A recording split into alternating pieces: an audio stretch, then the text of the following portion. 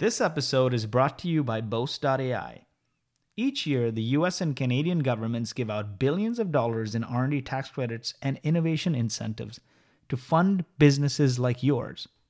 But the application process is cumbersome, prone to frustrating audits, and receiving the money can take up to 16 months. Boast.ai gets you access to research and development tax credits and innovation funding opportunities without the headache and red tape. Join thousands of North American companies leveraging Boast.ai software to maximize cashback. Check out www.boast.ai. Nike is a brand that's all about movement. It's all about sports.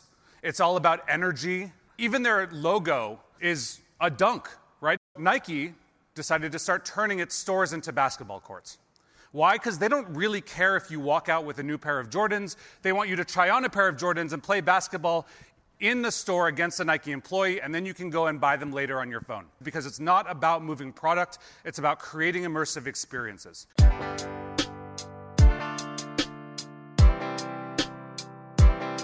I need some traction. You need some traction. Let's get some traction. Hey, what's up, innovators, entrepreneurs, visionaries, and disruptors? This is your Traction Podcast host, Lloyd Lobo. We're a community of over 100,000 people, just like yourself, on a mission to help you get the methods, the money, and the madness to explode your business growth. Featuring stories and tactical advice straight from those who've done it before, like Shopify, Twilio, Asana, and many more. All right, my name is Jonathan Yaffe. I'm the CEO and co-founder of AnyRoad. I'm going to tell you about the 10 experiential tactics to supercharge revenue and growth. I got my start at a little company you may have heard of called Red Bull. I was one of the first marketing hires when Red Bull first came to the United States, and we were spending billions of dollars a year on experiences. We believed even back then that digital marketing was completely oversaturated. But you bring your best friends to this crazy Red Bull event, and there are people jumping out of airplanes, going down mountains on tricycles, DJs are playing, people are dancing, everyone's having an amazing time, and somebody comes up to you and hands you an ice-cold Red Bull. This creates an emotional bond that not only changes your perspective of the brand, but also changes your purchase behavior going forward. I believe we're in the middle of a massive cultural and economic shift from a things economy to an experience economy. And we see this in every facet of the economy, but what we're not seeing yet is marketing catch up with this. So we started with print. Great way to tell a story, but it's static. We moved into TV. Now we have sound. Now we have moving pictures. Much better way to tell a story. Then we moved into social and digital. Why? Because you don't want Campbell's to tell you how amazing their soup is. You want your cousin to tell you how amazing his minestrone is himself. And finally, we're past this. We're into the world of branded experiences because the end-all be-all is you learning with Chef Boyardee how to make your own soup. So we're going to jump in now. Number one, if your brand was an experience, what would it be? This is a great exercise for everybody to do. Let's take Nike as a great example. Nike is a brand that's all about movement. It's all about sports. It's all about energy. Even their logo is a dunk, right? It's all about movement. So let's build Nike experience, the perfect experience that Nike could build. You're going to get a pair of these anti-gravity Nike boots, and you're going to start running. You're going to run through your favorite cities in the world, underground, around corners, day and night. You're going to keep running, and then you're going to find a hoverboard. And you're going to jump on the hoverboard with your anti-gravity boots, and you're going to just soar all around and run into Michael Jordan. And Michael Jordan's going to be hanging out there with his friend Justin Bieber, and they're going to challenge you to a game of basketball.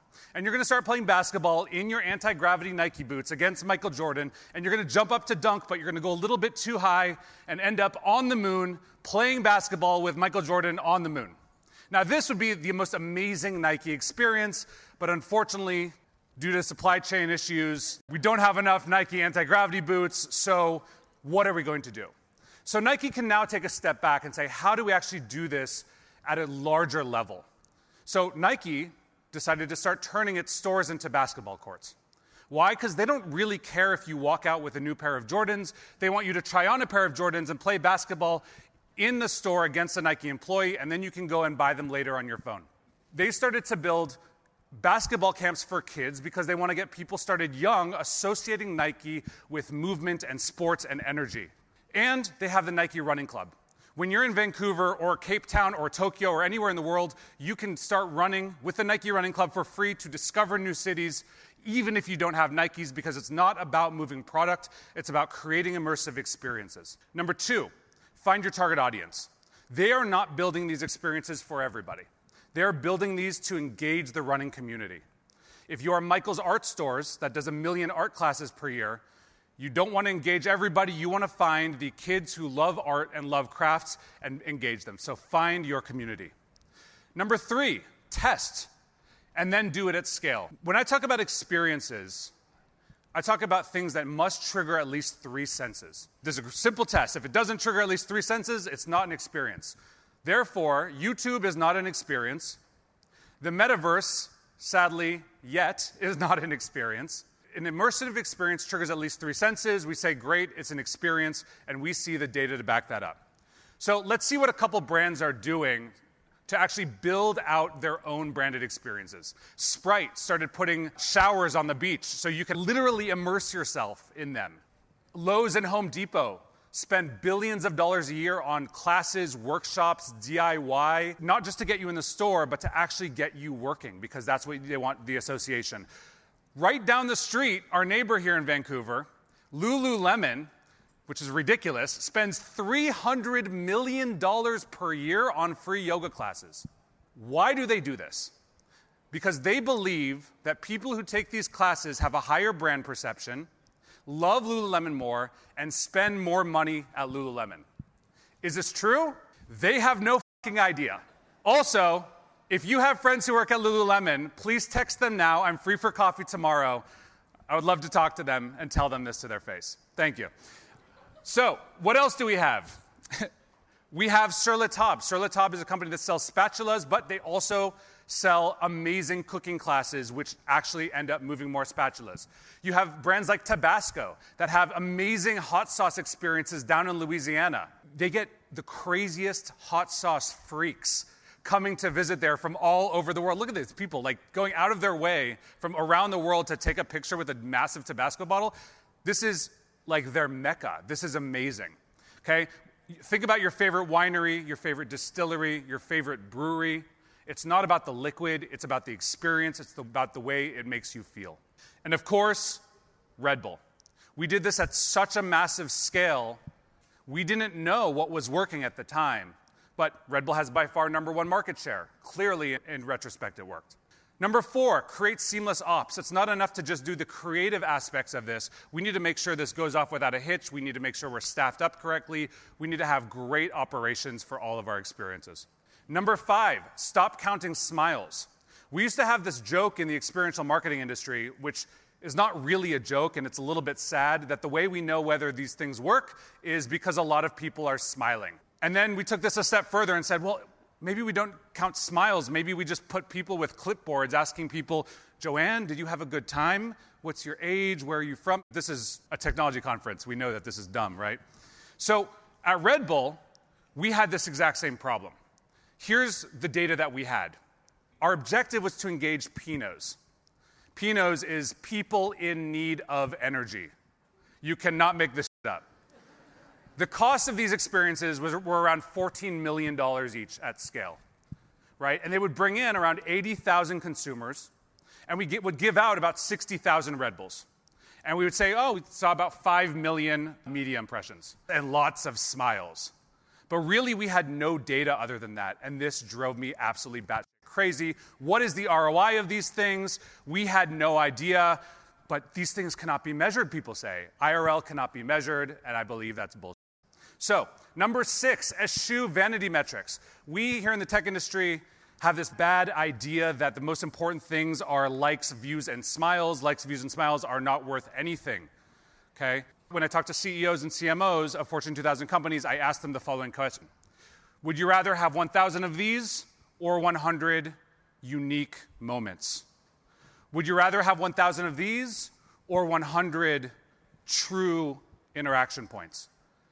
And the answer is that you always want the things on the right side. If you are an organization looking for more clicks, likes, and smiles, you are going down the wrong path. Number 7, use data to optimize. So my background's in science, and I like to think about this as a scientist. And in fact, the data proves that this works. Nike's not just doing this for YouTube views and Instagram likes.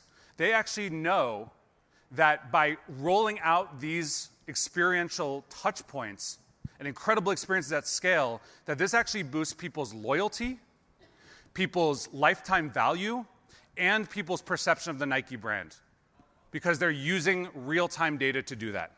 And so we developed at AnyRoad what we call the Experiential Data Framework, which is a lot like the scientific method. Number 1, we're going to baseline. We're going to take in a ton of data from all of these experiences at scale to really understand what's working and what's not. Number 2, we're going to benchmark this. So if you are a CPG brand, you can benchmark this data real time against every other CPG brand in the world to figure out what's working, what's not, and is this good. Number 3, segmentation. Because the same experiences that work for 20-year-old women in Southern California probably do not work exactly the same way for people in their 80s in Nova Scotia, right? So understanding segmentation is extremely important when we get to real-life experiences. Then we can A/B test. So we can actually A/B test experiences the same way that we would A/B test ads, right? Run different kinds of experiences by changing a couple variables and set them on to the same group of people, and we can actually see which ones perform better. And lastly, predictive, and this is my favorite. So once we have a ton of data on all of these global experiential programs, we can then predict that people of a certain demographic and user behavior, after participating in X number of experiences, will actually change their spending behavior and their brand loyalty in specific ways. And we're doing this at a large scale, right? And some of the data points we're pulling in, we pull in thousands of data points. We're looking at channel segmentation. We're looking at purchase behavior, NPS score, loyalty, reviews, a bit of social posting, geolocation, and merchandise sales. And we're basically mashing this all together specifically for in-real-life experiences. And beyond that, we use natural language processing not to figure out the what, because that's the quantitative data, but to figure out the why. And this is fascinating because it's not just saying these experiences were great, Red Bull experiences were super cool. We want to actually figure out why Red Bull experiences worked on me but not my parents, right? Or why Lululemon experiences work on some people but not other people. And we can actually get down into it and figure out literally what factors in these experiences are driving this LTV growth and this brand engagement, and which ones are destroying it. Because just like digital marketing, there are also experiences that are bad. Number 8, compete against all other forms of marketing. Obviously, I'm the experience guy. I believe that experiential has about 25x the ROI of anything digital, and we have the data to back that up. So once you know that, let's just go and compete against other forms of marketing. We see 14,000 advertisements a day. And trust me, we are all numb to them. When you see a billboard by the side of the road, when you click on an Instagram link, when you see a Facebook ad, these do not change our behavior at all. And in fact, experiential is already the 5th largest marketing spend in the world. It's 7.5% of all marketing budgets, yet it's the only category in the top 10 that until we came along had no digital tools, no ROI, and no data. My belief is that when we can bring the level and rigor of statistics and data to the experiential world, it's actually going to end up in the top 3 and be able to compete head-to-head with digital. Number 9, focus on LTV, lifetime value, not conversion. If you want to sell one additional pair of yoga pants, put them on Instagram. If you want to actually change my buying behavior for the rest of my life, experiences are the best way to do that. So what we see is we see makeup brands that are doing makeup workshops. And they're not doing this to just sell one additional tube of lipstick. They're doing this because the people who come to these makeup workshops ending up being loyal and buying a pair of lipstick every single month for the rest of their lives. This is lifetime value. And we know who that is, and we know why. We see brands doing online classes, right? I know I said all about in real life, but because of COVID, we have online classes too. We see brands doing online classes not just to pull new consumers into the brand, but to actually activate existing consumers and increase that lifetime value. And I know I talk a lot of shit about influencers on social media, but we see influencers, the second you take these social media posts and you make this a live interaction, ideally live in person, is engagement skyrocket. It's not that influencers are bad, it's that influencers putting a post doesn't do anything at scale, but you suddenly are able to create experiences that affect 3 of your senses, and engagement skyrockets. Number 10 is the last one. Transform your business to experiential, then profit. This is a great picture. If you don't know this picture, it's an organization called Meow Wolf. Think about Legoland built by Banksy on acid. That's basically what Meow Wolf is. They've built incredible immersive experiences in Denver, Santa Fe, and Vegas, and they're continuing to expand their footprint. And what we're seeing is that some of the best brands in the world are moving away from products and actually becoming experience-first brands. At Red Bull, this worked. And we were not an energy drink company. We were an experience company that happened to sell cans. And not only did it work, but we built a massive organization around the entire world, and if it can work for Red Bull, it can work for you. So thank you very much. I hope we can build some experiences together. Thank you for listening, and we hope you enjoyed this week's episode of the Traction Podcast. If you enjoyed the show, please leave us a 5-star review. And you can find all the information mentioned in today's episode at tractionconf.io. That's TRACTIONCONF.io. Not trying to be a hypocrite. No, I've done some silly shit. Focused on the tech stack.